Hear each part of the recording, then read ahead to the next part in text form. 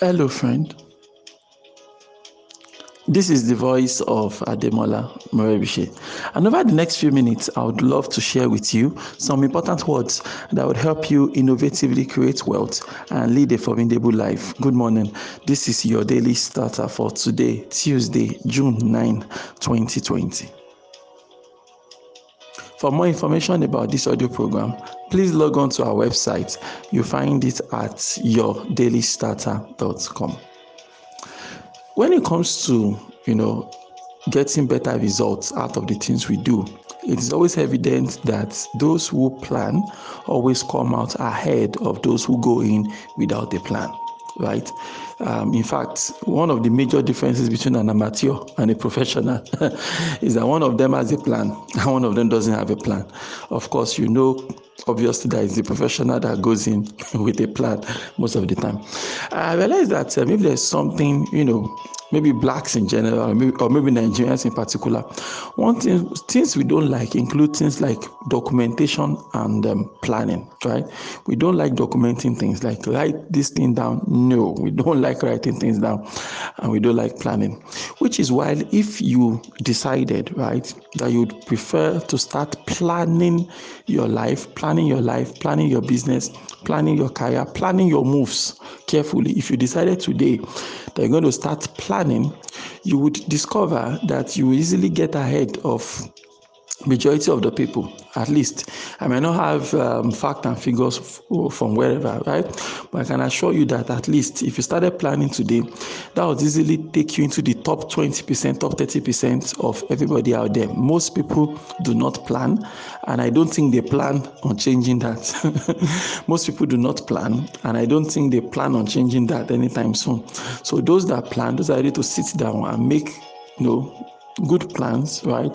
You stand a better chance of succeeding, and that is just the way the thing goes. Of course, there's good planning and bad planning, but I would contend that even bad planning is better than no planning at all. At least if you have a bad plan, you still have some plan. And so if the plan doesn't work, you have something you want to tweak, which is still better than having no planning at all. So don't let the fear of you coming up with a bad plan stop you from making a plan in the first place. And your planning in itself is a form of discipline. It's just like when I advise people to do a business plan, right? I'll be the first to admit to you that, in fact, when no business plan, no business model, right, touches the real world and remains the same. No, it's always going to change. All right. So most of the time, you have your business plan, you go to the marketplace, you start executing the business plan. You realize that things are going to change. Some of the assumptions you made in your business plan did not pan out. Some things you were banking on when you wrote the business plan turned out not to be the case. So there are changes, right? Nevertheless, writing a business plan is a form of discipline, and any disciplined investor, any seasoned investor, any experienced investor that is really interested in helping you, with your business is going to ask you for a business plan, because a business plan tells the investor that you are a serious-minded human being and that they can bank upon you. That's what a business plan tells the investor. There's a form of discipline. It takes a form of disciplined thinking before you can come up with a business plan.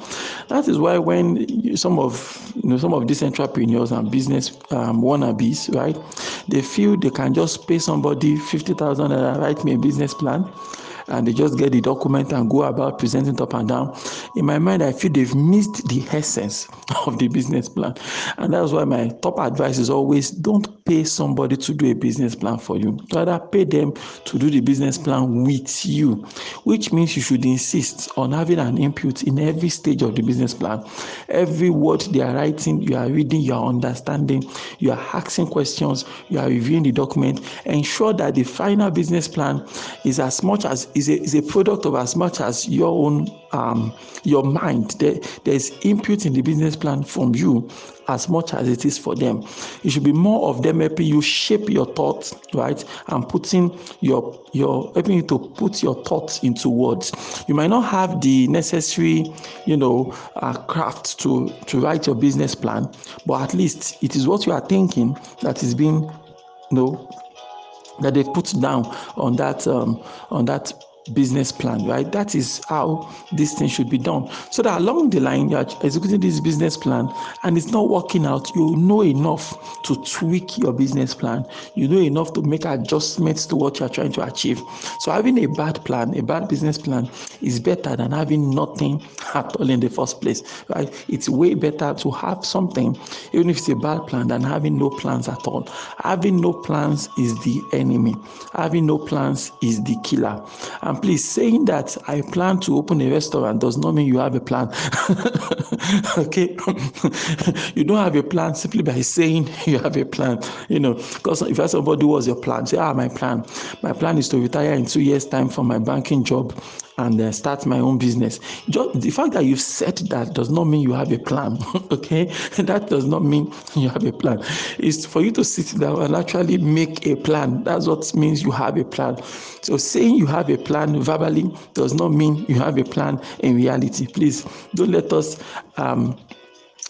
mix these things up, right? Don't let us mix it up. So how do you actually get into this thing now of saying, yes, I actually have a plan? So I think the thing is this: you have to sit down and ask yourself, what are the most important elements of these things I'm trying to achieve? Right? What are the most important questions I need to answer in order to ensure that this thing is a success?